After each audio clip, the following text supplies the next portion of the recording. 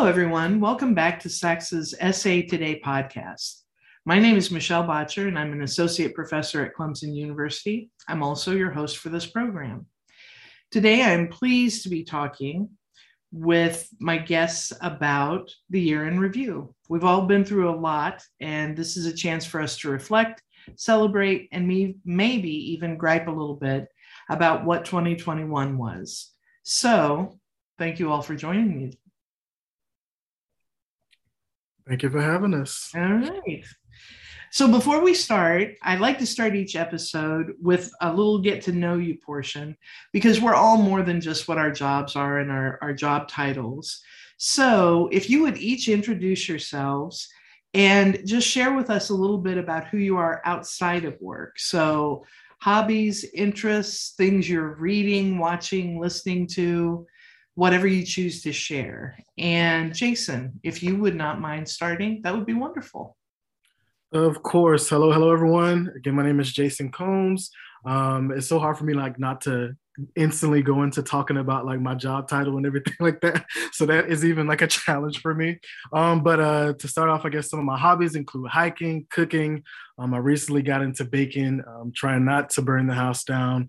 Some of my interests are, music. I really love Fridays. It's my favorite day of the week because new music is released on Fridays. I'm a huge horror movie fan. I also am really big into anime. I'm currently listening to my favorite group of all time. It's a UK pop group named Little Mix. They just released a greatest hits album a few weeks ago, and I've been listening to that since it was released. I've also been listening to some Tierra Whack. She just released, I think, 3 EPs simultaneously over the past 3 weeks. And also Khalid, he just released an EP too. So just a lot of music going on in my life, trying to, recover from a hard semester and not as much into reading, but that's a little bit about me. I'm excited to be here talking with you all today and interested in hearing what my amazing colleagues have to say about some of the topics too. Well, and Jason, before Quonna introduces herself, just a quick public congratulations on finishing up your degree this semester. Thank you. I appreciate it. Quonna, will you share a little bit with us about you? Of course. So my name is Quonna Holden, and I'm like Jason, I'm also about to go into this is all the things I do mode. So try not to do that. But I guess outside of work for me, my hobbies are a lot of makeup, beauty related things. So I have a YouTube channel where I do a lot of different things. For me, I haven't been listening to a lot of music lately, actually. I've been really into a lot of self-care or self-help type things. So I've been listening to a lot of Abraham Hicks, actually, where she talks about vibration and positivity and law of attraction, all those types of things. That's what I've been focusing on a lot recently. So yeah, that's pretty much me. Great. And Sam. Hey y'all, Sam Press. And yep, of course, I told myself I wasn't going to do it, but it just kind of rolls off the tongue, going straight into the job description. Outside of work, I'm a cat dad. His name is Hawkeye, so I love hanging out with him. I'm also watching a lot of the Marvel movies, trying to just re-up and get ready for all the new stuff happening in the MCU. I've seen Spider-Man twice already, and this is being recorded on, December 20th? So it's only been out for 4 days. I'll try and avoid talking about it to avoid any spoilers. But yeah, so that's a big part of what I like to do in my free time is watch the movies, listen to music. I've been listening to a lot of Lawrence lately, which is one of my favorite groups. And yeah, I'm looking forward to talking about what we've got on the agenda today. Wonderful. Well, now I guess maybe the easier question or the more natural go-to place is, so who are you as professionals? If you'll talk a little bit about your journey into your current roles, whatever you want to share about where you are and what you're doing right now, or where you're headed if you're in transition mode. Spoiler alert, one of our guests is in transition mode. So, and then also we're always talking about, the field of student affairs is really small. So if you would take a little bit of time and talk about someone or a few people who've been really instrumental in your either coming into the field or your work in student affairs, it's another chance, I think, for our listeners to go, oh, I've worked with that person too, or they had a really big impact on my experience as a student or a professional. And this time, Quonna, if you wouldn't mind getting us started, that would be great. No problem. So my journey into student affairs, I feel like I have like one of the really basic repeating answers, which is I was really involved just in undergrad with a lot of different student leadership positions and organizations, and really looked up to the people who were advising me in those roles, and then just started asking a lot of questions about how did you get to do this awesome job that you're doing. So that's kind of how I got into student affairs. I would say for sure this field is definitely really small. For me, my mentors, one of my biggest ones was actually the vice president of student services at my undergrad, who I ended up coming back and working for, so Dr. Amanda Lammers. And then, since grad school's been over and everything, Deontay Brown, Dr. Deontay Brown now, has also been a really great mentor for me. He was my supervisor while I was, oh my gosh, I'm so sorry. I don't know how to make this talk. He was my supervisor while I was a graduate assistant at Clemson University in our program. And he has just been really great for me, helping me transition into professional life and just even being someone who could advise me on moving and transitioning beyond my first professional role. So I've really appreciated having him. Did I answer all the questions? You did a great job. Thank you. You set the bar so high. So good luck, Sam. You're next. Well, I fortunately, with that high bar, I get to tell my story a lot in my practice with students. So I am a career coach at Louisiana State on the Holden Career Center. So a lot about my journey into student affairs started with my undergraduate degree. I hope this doesn't go too long. So Michelle, just give me the red light if I go too long. But I was in high school, I really thought I wanted to be a band director. And when it came time for me to go to college and then start applying to places, I applied to everywhere as a music major. I ended up only getting into one school, which was Old Dominion University, which I'm so glad I wouldn't change anything for the world. But by the time I got to orientation, I had done some soul searching and decided that that ultimately wasn't the best plan for me. So when I got to the table at orientation and the lady said, "What's your major?" I said, "Elementary education," and just kind of like guessed and, went with that for, 4 years, actually 5 years. And went through that whole program. I really enjoyed a lot of it. I enjoyed the interpersonal work with students and that education aspect. But at the end of my program, I had 200 hours of practicum where I was in the classroom with students, and that was all I was doing. And I was so tired at the end of it. I said, I can't do this for, another 30 years if I couldn't get through, 200 hours. So I was at the end of my program, I was graduating, and I, said to my advisor, who I'll talk about in a minute, like, hey, I don't think I want to do this. What do I do now? Right. So the person that I talked to, his name is Joe Ritchie. He's the director of first year student success at Old Dominion University. And he was my fraternity advisor for Phi Mu Alpha, where, I was very involved. I got to be interfraternity council president. I was very involved with IFC, which led to me being involved in student government and other things across campus. And he had me reflect on that. Like, what did you enjoy in college? And it was all that stuff, all that involvement stuff. So from there, he said, what I do is a job, right? Like working at schools. And that led me to student affairs. That led me to Clemson University, where, again, the great faculty, Michelle, you and everyone there, really inspired me to really keep going with that and really find my niche, which ended up being career services. So I'm ever thankful for that, for all of you at Clemson and the Clemson Career Center. And I'm so excited that I get to tell that story to my students who come in and talk to me and say, like, I don't know what I want to do. And I get to show them that whole narrative of going from a band director to a career counselor that, 17, 18-year-old Sam would have had no idea that that was even a possibility. So that's how I found myself in student affairs. Sam, do you want to share? You talked about a couple of mentors. Anybody else that you want to highlight in particular about kind of bringing you where you are? Yeah, so I think maybe not anyone specific, but being at Clemson and their career center really, really set the high bar of, if you ask me in undergrad where the career center was at ODU, I would say, I don't even know what a career center is. But being able to work with them and all of them who are so professional and such content experts in their area, shout out to them for being the number one many of years over the last 5 years in the nation.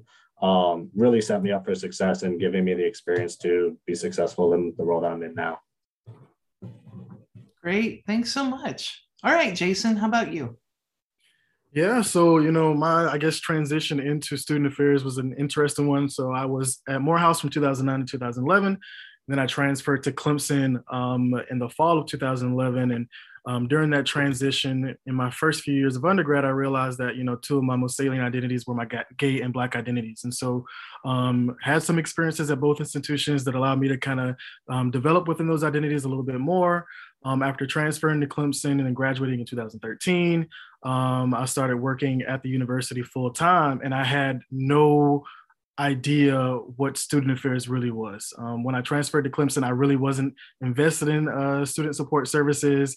I didn't really live on campus, so I wasn't in LLCs, so I really wasn't accustomed to, or I didn't really have an understanding of like how the university could support me.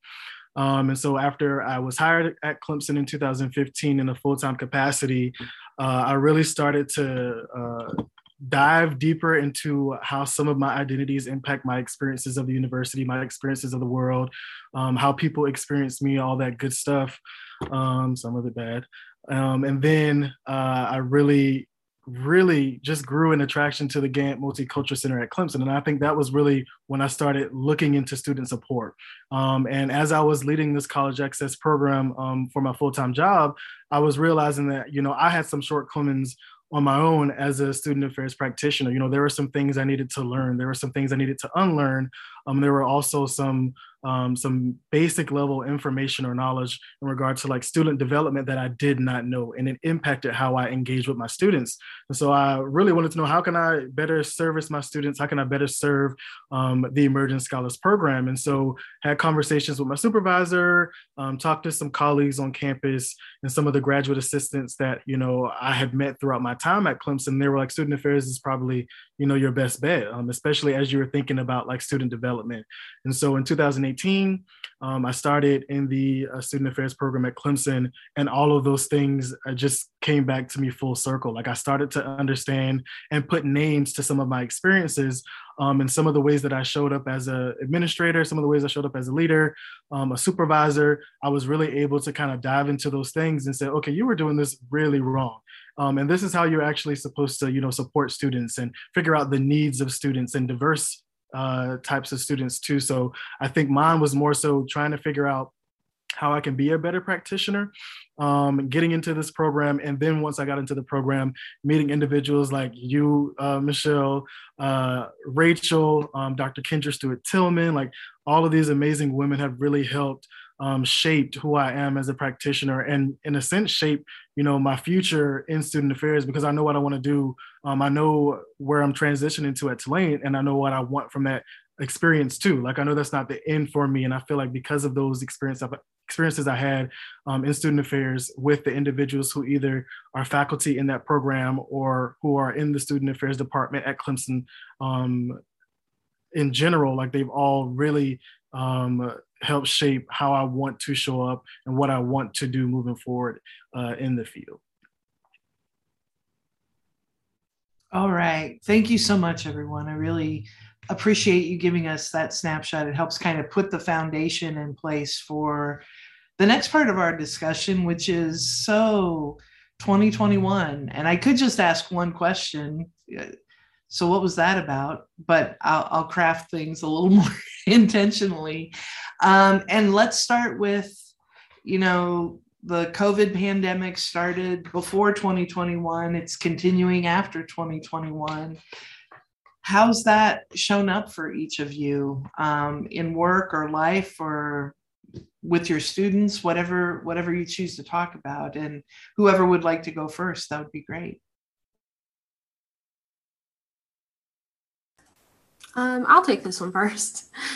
So for me, I work in actually two unrelated things, but we've kind of merged them together. So I have student activities and I have Greek life. And so I was 2 months into my position when everything kind of shut down with COVID.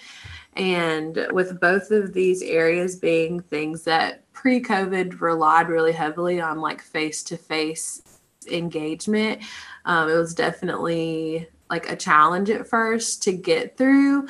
And I think it was really easy early on for me to feel like defeated or feel like I was missing out on the experience of really being able to do my job because COVID happened. But then I had to like change my mindset about it and think, okay, well, this is also a really great learning opportunity for me to really think outside the box on ways that we can engage with these students, whether that was with like events or whether it was with like sorority recruitment. And I think it also brought to light for me some ways that we weren't being super accessible with some of the programs that we were offering, especially like when it came to sorority recruitment. I was thinking about, how we have these scheduled events and things that our students go to. And I was like, we never have before now even tried to offer like an alternative time frame or alternative ways for those students to engage with these activities. And now we're kind of being forced to because of COVID. So I think for me, again, it was very challenging, but I also was able to, implement some new ideas and new ways for our students to be able to come to these events that before we would have just excluded all these populations of students that had jobs or other things that would keep them from being able to participate. So, I know I'm speaking mostly to my job, but I think that was just something that was really impactful for me. Yeah, I think to go off of what you were saying just now about that accessibility piece, Quonna, that was something that we really learned too. It was an area of improvement that we really need to look into in regard to like how we engage with our students. So Emerging Scholars, a huge part of our programming is the summer residential piece where we bring students up to Clemson from the low country part of the state. It's about a 3.5 hour drive. And that 6-week summer program is really our first engagement with some of those students. And we rely heavily on that in-person part. Like we, take them on college trips. We have staff staying in the dorms with them. We have them in classes from 8 to 5, and then we have social engagement with them from 5 to 7. We have like team building exercises with them to kind of build the familial context of our program. And that's really been one of the strongest pieces of our program, just how our students love, care, and support one another. And that comes from what they build in their summer experience. And so we've relied heavily on that since 2002. And 2 years ago, once we, were in the middle of planning a summer program, and I want to say it was March, it was around spring break. We were like working in a group and getting together like the housing, the lodging, the dining, all that stuff, finalizing plans. And then they were like, after spring break, don't come back. And we very quickly had to figure out and make our own decision aside from the decision that the university made, because we couldn't wait on them to make a decision for us. We had to say no, we have to make a decision on whether we're going to do virtual in person. And we have to completely change what we had been planning since December of the year before. We had to change all of that stuff into a virtual engagement in a very short amount of time with no experience in virtual programming. And that was really difficult. That was really taxing for us. But there was like a team of, I want to say 6 or 7 of us who came together, and we were able to build something that was meaningful. But we learned a lot about how we were not accessible to students, how we were not reaching out to or leaning into some of the needs of some of our students. And I want to say one of the biggest areas of growth for us was just how we are now still doing virtual programming. Like that is something that Emerging Scholars is going to continue in the future, because we see like there are students that, prefer that over in person. Now, we love the in person. I prefer the in person. It's important. We're going to bring that back, hopefully summer 2022. But there is some beauty, and there is some, I don't know, like there's efficiency that can come from virtual events. And that's not something that we believed before the pandemic hit.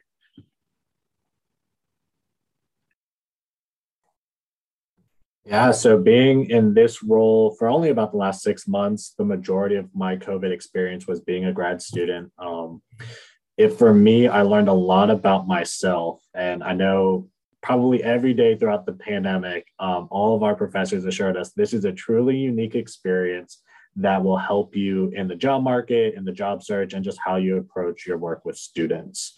So while you guys both excellently touched on the accessibility piece, which I think for better or for worse is, a great outcome of the pandemic, is recognizing that need for students. For me, when I knew that I had to set certain expectations for myself and certain boundaries and create, certain relationships with stakeholders across campus to make sure that I got the things that I needed, I am now able to reverse that role when I work with students. I think we're doing a really good job right now in trying to cater to what students are asking for rather than assuming what they need. Because I think a lot of in that early piece, like you just said, of, we can't wait for the school to make a decision. We have to, do something now. We're all kind of going back onto, well, what do we think is going to work best? And now we've had a whole year of people being remote and saying, well, I prefer it this way, or I need a hybrid, or I need it in person because I can't do virtual anymore. And what I think is going to be interesting moving forward is what do we take away from all this long term, and how much of that is because of COVID, how much of that is because of the changing demographics of students, the Gen Z conversation of how they engage with college. All of that needs to be taken in high regard into what the work becomes, right? So are we doing what we've done for the last pre-pandemic years, last 10 years, because that's what's worked, or because that's what they're asking for and that's what they needed? So I think for me, being more in tune with myself is one of the great blessings of COVID, and then being able to then make sure that I'm doing that for students when they're not necessarily asking for it, but encouraging them to seek it out of asking for their needs. I appreciate that. I think about you all as young professionals, emerging professionals, and the amount of time you have in your careers ahead of you, and this idea of new ways of doing and knowing and innovation. And with technology now as one of the competencies for ACPA and NASPA, it's like, I feel like there's an opportunity for you all as leaders to throw out that we can't, or we haven't ever done it that way before, because it's like, okay, this is what we're doing. You need to be ready to do it in this new way in 15 minutes. And so I wish there were other ways that we could have gone about learning some of this, but I appreciate what you all are sharing in terms of some of the learning and growth that's come out of the experience as well. Another thing that has, and this is not new, this is enduring, but it has come to the forefront of conversations in different ways. Violence against people of color has not been deterred by the pandemic. So when you think about murders, trials, jury decisions, and other events related particularly to Black and Brown people, but people of color in general, how has that informed your work and your lived experiences this year? We're seeing some results coming out of George Floyd and Ahmaud Arbery and a lot of those things. And this is, again, it's not new. It's maybe visible in ways more recently than it has been. But those incidents are in conversation, they're in students' lives, and they're in your lives as professionals. So what reflection or thoughts or ways forward maybe do you have as you think about those types of incidents?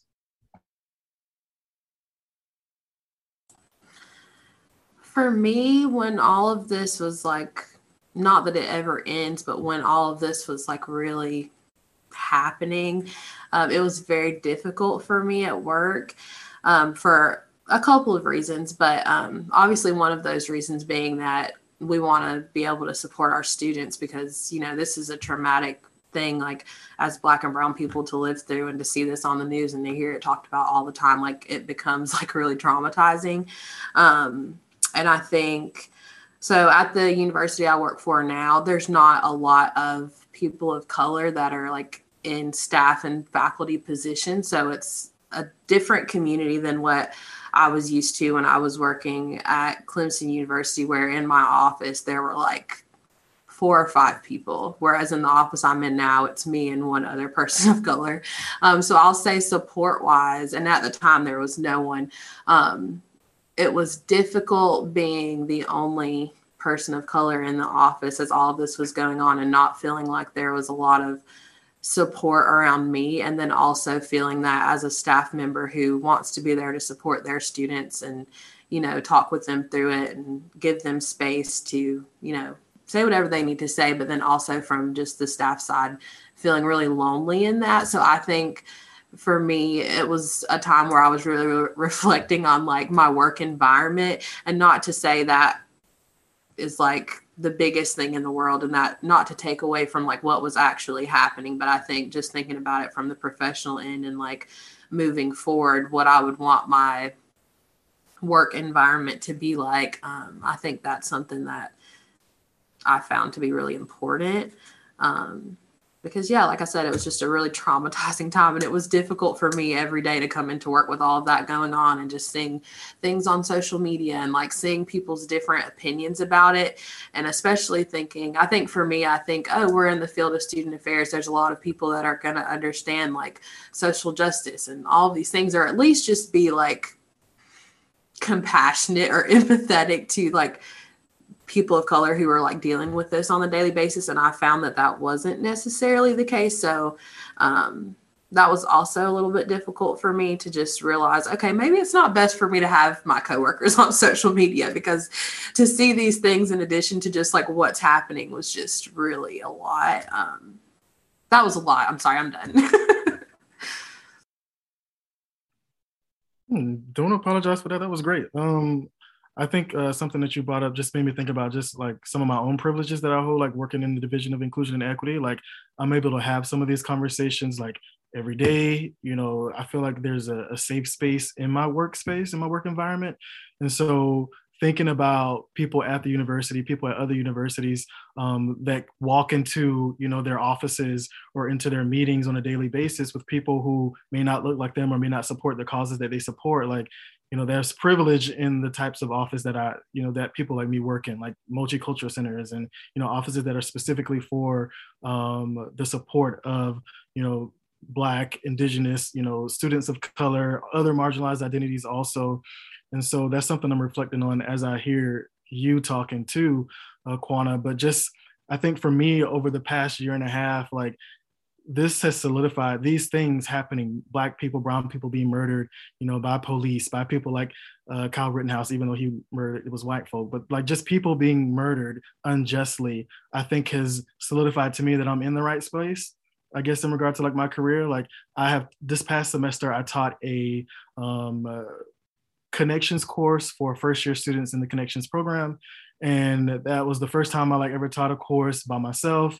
And the fact that I was able to walk into those spaces with the students who were all Black and brown, and was able to create a space where they felt comfortable and cared for, and able to talk about some of these things happening in the larger scheme, like that was amazing for me. Like, of course, it's draining at times, right? But the fact that that's something that would have benefited me if I had that in undergrad. And I think about all the other students who are at predominantly white institutions who don't have faculty members or staff members that are of color or that hold marginalized identities, and how sometimes those conversations aren't fostered and those pieces of the student experience isn't fostered. And so I was really happy to be able to bring that to students, but also just to be able to learn from my conversations with those students too. So like these horrible things happening, in the world on college campuses, I think have, just allowed me to process and reflect on the fact that I'm doing the right thing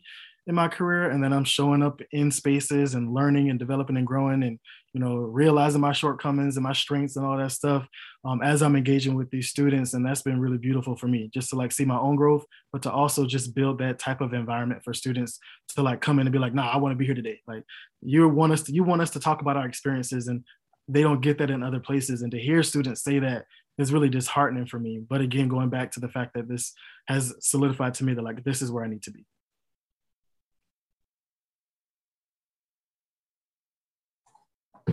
Yeah, I'm not sure how I follow up those two great stories. I think, Michelle, how you introduced the question is this is something that's always been happening, right? And it's just now that there's a greater spotlight on these issues. Just specifically to my line of work, one thing that I've come to understand that we've done more recently is have special attention on our HUG groups, our historically underrepresented groups. And I think having that spotlight has allowed us to really have special attention in creating those connections across campus with those student groups, with those offices that provide their support to those students. And for us, it kind of allows us to, reflect back on the work that we're doing and how it, goes across all campus for students that specifically need these focuses of attention when they are going through those times of trauma. They are maybe necessarily focusing on that career aspect, but we get to put ourselves in those spaces where they are. And I think that's something that, is great. Thank you all very much for that. I appreciate it. It's ongoing work. And, like I said, while it may be more in the spotlight, that comment comes from my place of whiteness, right? It's been in the spotlight for people for a long time, just not always in the center of conversations where there are a lot of white people observing and participating and engaging. So, another thing that unfolded early in the year, so shortly before the inauguration of President Biden and Vice President Harris, we had the January 6th insurgency. So more violence and more tension and fear and a whole bunch of stuff came out around that. In addition, the US withdrawal from Iraq and just so many other events, both here and abroad. When you think about some of these political issues, how has that either shown up in your work, maybe obliged you to additional labor, just like some of the other things that we've talked about today? And then also, how's that informed your lives beyond your job? So we went through political transition, and there were some people who were celebrating that, and there were some people who were insurgents in our political process, and now those trials are unfolding. So thoughts, observations, recollections about that piece of our experience this past year?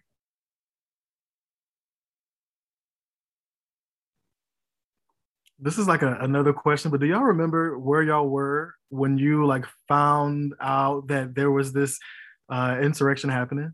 Like I remember being home on my couch and like I just stopped everything I was doing because I thought it was so wild and ridiculous. I think I got like you get those messages on your phone that say like breaking news, something like that.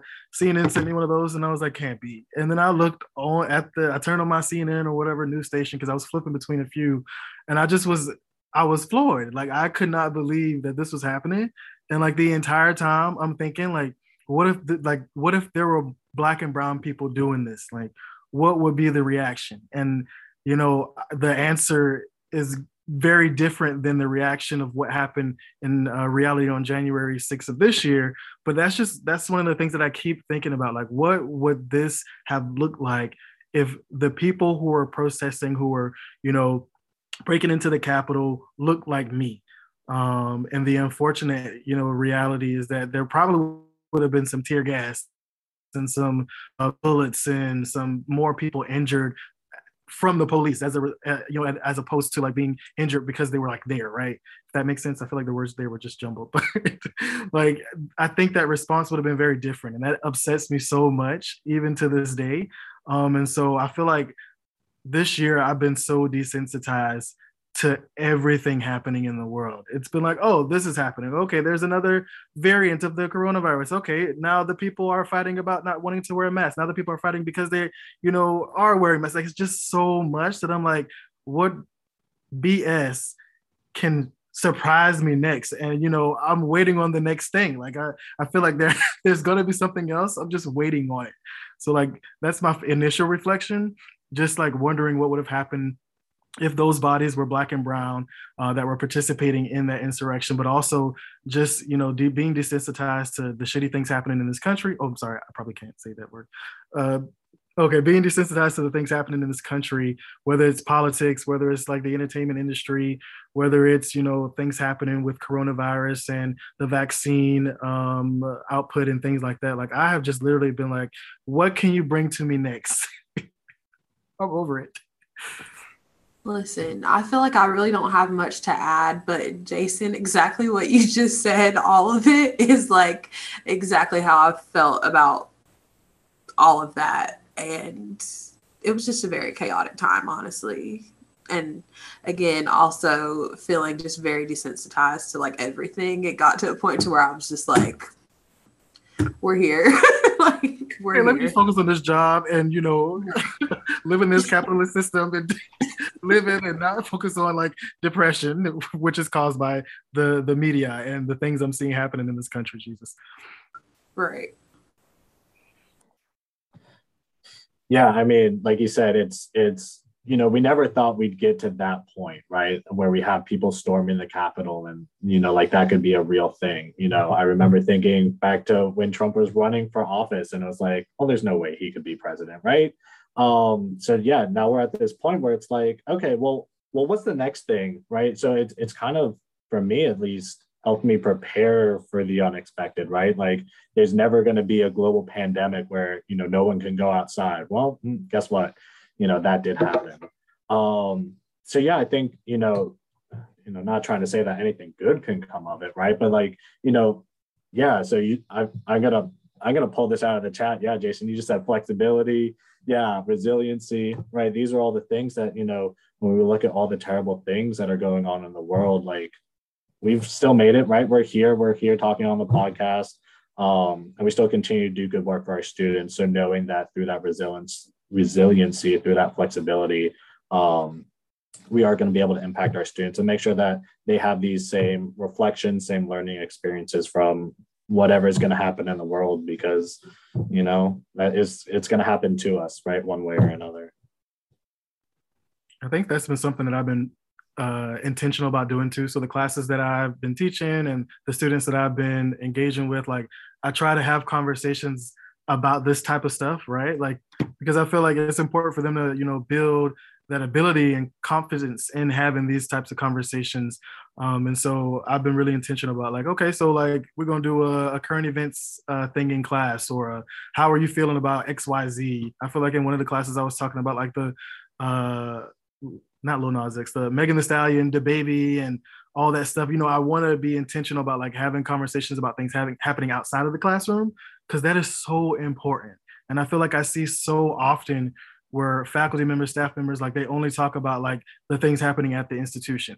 And that is, I feel like that's doing damage to our students, because that isn't the entirety of their lives. Like they are impacted by the same things that we're impacted by that don't happen inside the university. So I think it's important to like try to be intentional about bringing some of those, shitty things happening outside of the world into the classroom, just for some, a little debate, discourse, whatever you have.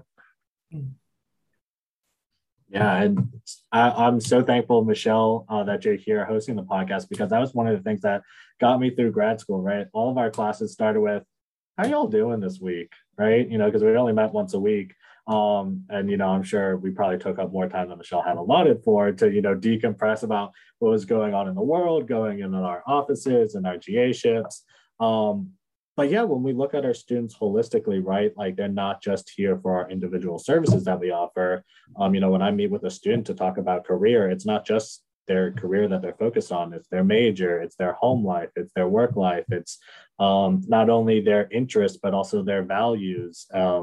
And all of that, you know, if we are more intentional about focusing on our students holistically in that manner, I think it only serves them in a greater way. I love that you started with, do you remember where you were when? Because every generation has that set of moments, and that's one for this generation. And I was doing something on the computer, and my brother, who has a bit of a flair for the dramatic, texted me and said, do you see what's happening right now? And I'm like, no, turn CNN on right now. I was like, in a minute. And then I spent the rest of the day sitting there. And I think, I don't know, he was on maybe MSNBC and I was on CNN. So we were exchanging bitlets of information, but it really did set the stage for, don't try to predict. You know, in student affairs, your job is based on what happened the night before and who walks in your office door in the morning anyway. But this has shown us on such a bigger scale. And I always caution people, don't ever say, now I've seen it all, because you are setting yourself up for something dramatic. And it could be positive. It doesn't feel like everything that's happening right now is positive. So, I just set myself up for a beautiful segue. So let's go to something positive. Let's talk a little bit about popular culture. And so I kind of went back and looked at what's happened in the past year and just pulled a few things. So some of the things were Squid Game. Lil Nas X was in the spotlight a lot this year. Hashtag Free Britney, royal family drama, and the end of Kim and Kanye, and the reemergence of TikTok. So with all of that going on in entertainment, whether it's streaming, whether it's theaters reopening, online and social media engagement, what sticks with each of you as major events, experiences, or moments from 2021 on the entertainment side? I want to say, I think the best thing that came out of the pandemic was streaming movies from home.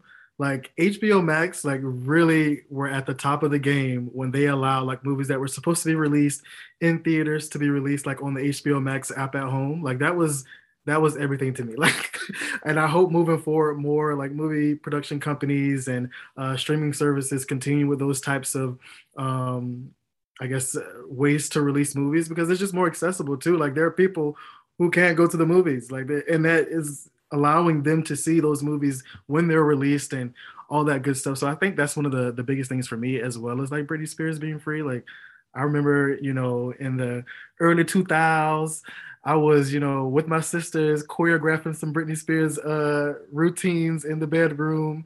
And so like to see, you know, all of the things that have happened to Britney Spears end in this conservatorship being terminated, you know, that was just a great full circle moment. And I'm really excited for her and what this means about her liberating herself and, you know, having control of her body, her finances, like literally who she can marry. Like, I think that's been, you know, a horrible journey, of course, for her, right? Like me speaking with my, you know, male privilege of, you know, not having experienced that also, you know, want to acknowledge that, but I'm really excited to see what this means for her moving forward. But I also hope, you know, that she continues to take care of herself too, because I know this is about to be a big change for her. So, you know, those are some things that I, you know, was really happy that happened in 2021. I was and still am a huge fan of the reemergence of TikTok. I think TikTok is like the best social media platform ever. Personally, I have made quite a few friends through TikTok. I have learned all kinds of random things from TikTok. And I mean, truly like all over the place. Like, even with like Lil Nas X and everything that was going on with him, like it was very interesting to me to see like the spiritual / the Christian side of TikTok and all of the comments that there were about homosexuality and the different visual displays that Lil Nas X was using in his videos, and just I was just very interested in all of it, and just learning and listening to the different sides of everyone's opinions about everything. So I don't know. I feel like TikTok is a good mix of like comedy and learning random things like cooking, and also just like these political conversations. So I feel like it's a great mix of like all of these different platforms like Twitter and Instagram and just everything. So big fan of that personally. Yeah, I don't know if I can agree with either of those things. TikTok has been the bane of my existence. I can't get off it. And with the movies being streamed from home, I think it's made people a little too comfortable when they get into the real movie theaters.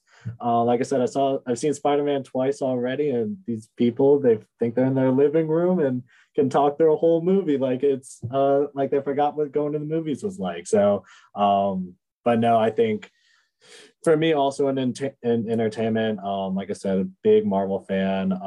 Shang-Chi, Simu Liu, first Asian-led Marvel movie or superhero movie even. Fantastic movie. I think Squid Game also was a really great thing. If you want to talk about stuff we streamed at home, Squid Game was amazing. I binged it all in, I think, a day and a half. But I think also it brought up some really important conversations around foreign films. I think some of the conversation was around, watching it with subtitles or watching it with, the American English dubs.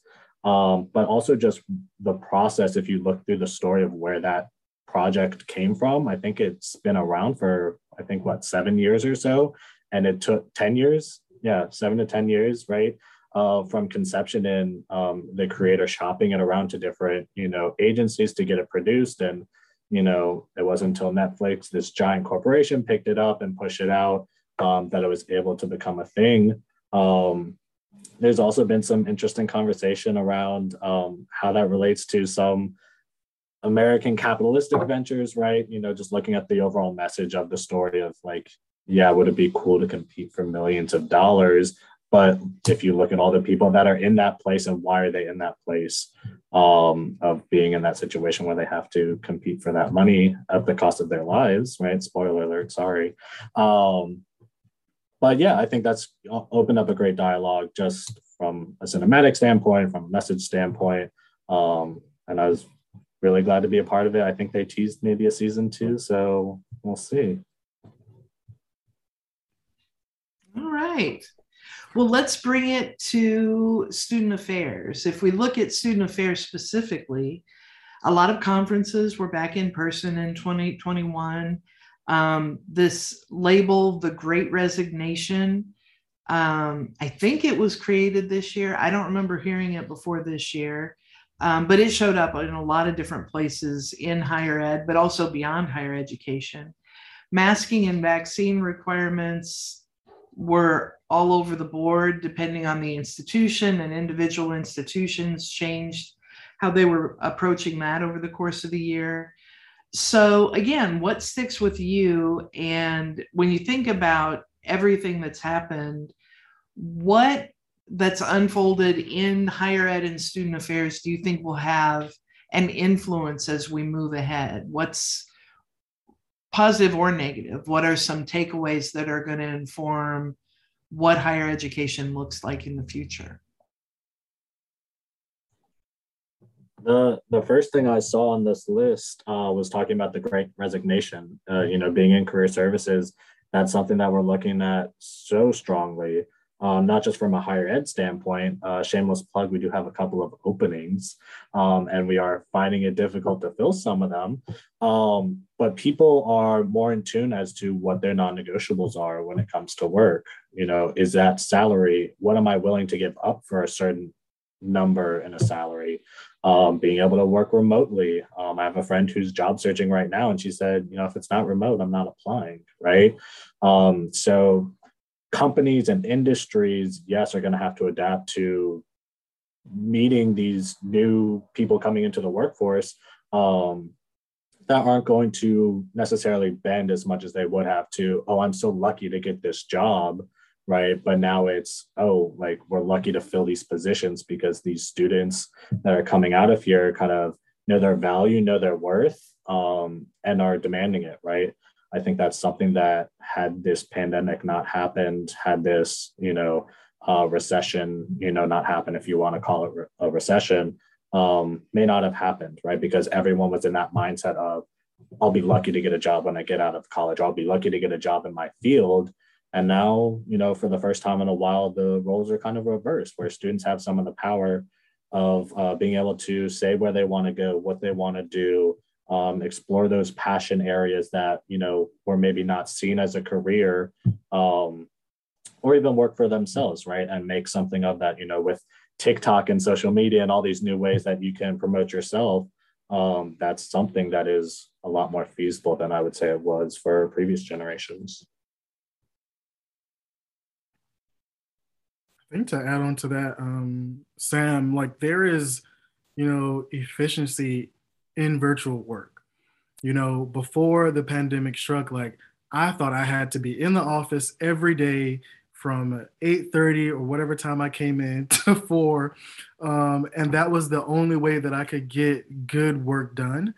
And then, the pandemic hit, and I literally, with my team, created an entire virtual event or virtual summer program, and then a virtual summit for students in the state of South Carolina that was well attended. It was a meaningful event. It was an intentional event. Students got a lot out of it. We as a team got a lot out of it.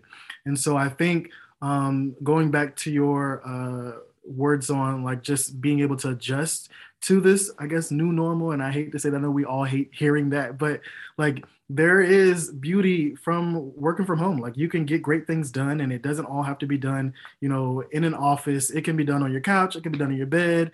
And I think just hoping that higher education, as well as other industries, look at that and actually learn something from it. Because, on top of seeing some organizations actually incorporating these lessons into their how they engage with their employees, I also see, this discourse where people are like, no, like you got to be back in the office. So there are people who have, been in the same pandemic that we've been in, but are still not understanding, how you can learn from some of those mistakes or from some of the beauty of working virtually. And so I really hope that, more industries, more people, more employers are able to kind of see that beauty in working from home and not, mandating that their employees are in the office Monday through Friday. Like give us some flexibility, you know what I mean? Because like we're literally at work more than we're at home for the most part. So like, yeah, that's something I wanted to add to that piece. And I think that's really going to, help me figure out like next moves for me too. Like,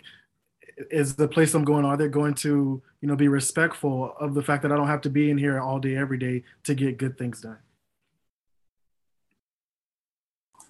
And I guess to add on to that, I think my observation has been, and I feel like Sam and Jason, you both kind of touched on this, is just that people's values are maybe a little different, or they've just reevaluated like what's the most important thing to them when it comes to their jobs, whether that's money or for a lot of student affairs people who have left the field, I feel like work-life balance has been a big one that has been talked about quite a bit. And so I'm hoping moving forward that will be something that employers or universities kind of reconsider how much work actually does need to be done in the office or physically on a campus in a space. I think that's something that we probably can look to see change over the next year or so, just reevaluating that as a whole. So, yeah. Excellent. Thank you. So looking ahead to 2022, I would love to hear what predictions you all have. If you could each give me 1 or 2 predictions about what you think will happen in any context. So it can be work, it could be popular culture, social media, whatever you want. But then also maybe a couple of predictions about things you would love to see happen. So, I see this happening, and also I would love it if this would happen. You don't have to be realistic about these things, okay? Because sometimes just speaking it you never know what wheels that will get turning. And so we're gonna send some positive anticipation out into the world. Yeah, I think I'll just stop there. So what are your predictions and dreams for the future? I have a work-related dream for the future. As we're talking about all this remote opportunities and whatnot, I would love for our work days to not be 5 days a week. If we could decrease our work days to like 4 days a week, I think that would help people to just be happier and more focused when they are at work. So that would be one. And then I think something that will happen is that we will see more remote job opportunities or more like hybrid opportunities for people to work, because I think a lot of people after going through the pandemic have really enjoyed that and are seeking that. So I think a lot of places will have to kind of shift their expectations to meet the needs and wants of people who are looking for jobs.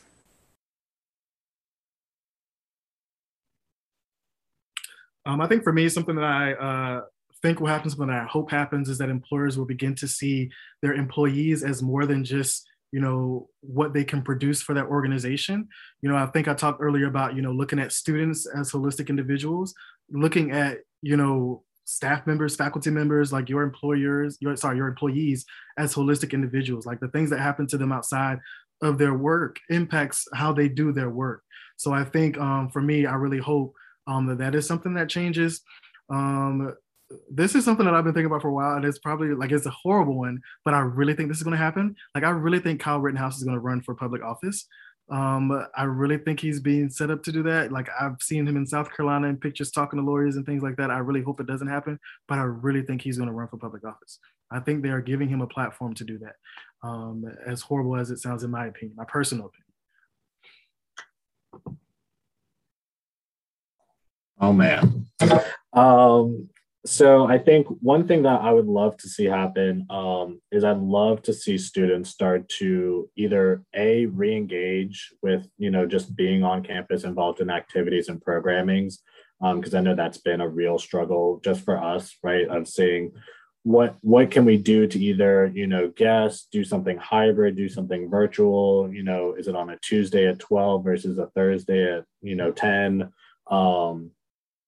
Seeing them come back, right, once, now that the vaccines are starting to become more common and the mask mandates are being lifted across campuses, just seeing students come back and be re-engaged with the programming and stuff that we're all working so hard to put on for our students. Oh man, you really threw me off with that, with your think, Jason, because now that's all I can think about.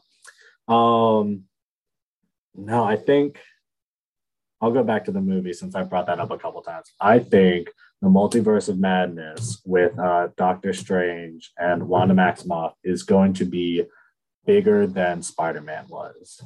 I think that we don't even know kind of what that's going to go into. One of the things that I think, I'll give you another love to see happen. I would love to see where the movie splits into 2 different endings. And in the middle, or like hour mark into the movie, they make you go to a different movie theater and see one half of the movie, and then other people see a different half of the movie. So that's what I would love to see. Well, Marvel needs to hire you like right now.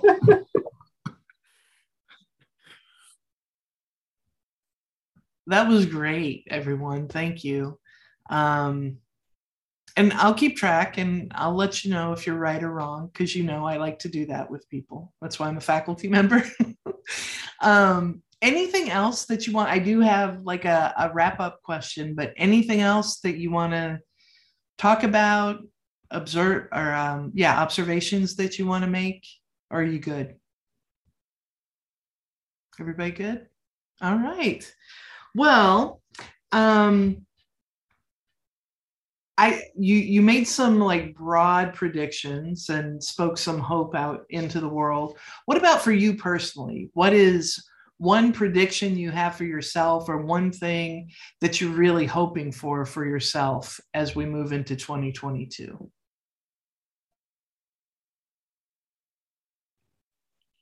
I think for me, I hope that I continue on this journey of like, self-love and self under myself and how I present or show up into places. I think throughout the pandemic, I've been very intentional about like learning more about myself and things like that, and just figuring out more ways to be positive. So just continuing with that and being more intentional, especially as I relocate to New Orleans, because I know that's going to be a huge stress-inducing thing for me. But ensuring that I don't kind of fall back on the progress that I've already made. So yeah, for me, just continuing with that progress and loving myself more, understanding myself more, I think is a big hope for myself.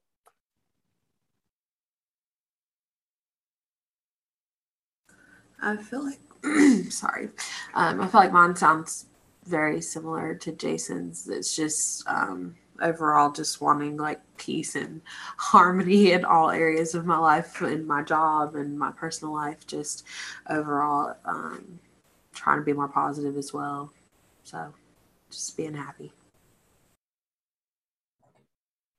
Yeah, for me, very similar. I think I want to continue to be as reflective as I've been over the last year. Didn't mean for that to fit the theme of the podcast. But when I think back to, how tough grad school was for me, and it was, basically crawling across the finish line, now that I'm a working professional, like there's no finish line unless, we're looking at 55, 57, 62, whatever the retirement age now is.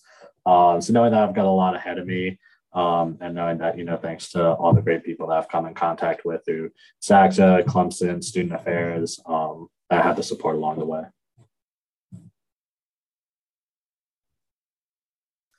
Well, thank you so much, everyone. I really enjoyed our conversation today. You brought up some things that I hadn't anticipated, which means that I chose the right guests. So good job, Michelle. But I think it'll be fun to look back on these a year from now and kind of see like, okay, so what did come next, and what hopes did we achieve? And maybe we can hold each other accountable to being better selves and continuing to reflect. Because there was some forced reflection outside of the program that you all were a part of, but that the world kind of put us in situations where what does matter, and how do we work to achieve those things. So, but it's a busy time of year. I've just decided there's no not busy time of year. It's just a differently busy kind of year or time of year. So thank you for making some time to talk with me today. You all know, I hope that I appreciate you very much. Today's SA Today podcast was brought to you by SACSA, and we thank them for their support. Additionally, as always, this show would not be possible without my producer, Jen Lowe at the University of South Florida. Thanks for your support and collaboration, Jen. You're going to like this episode a lot. And as we close, I'd like to leave you with a quote. This is from Amanda Gorman, the poet who spoke at the inauguration back in January. And the quote is, "Hope isn't something that we ask of others. It's something that we have to demand from ourselves." So thanks to each of you for listening. My name is Michelle Boettcher. And again, it's been a pleasure to host this episode. Congratulations to everyone on persisting through 2021. Let's hope for more peace, joy, love, and justice in 2022. Take care, everyone, and have a beautiful day.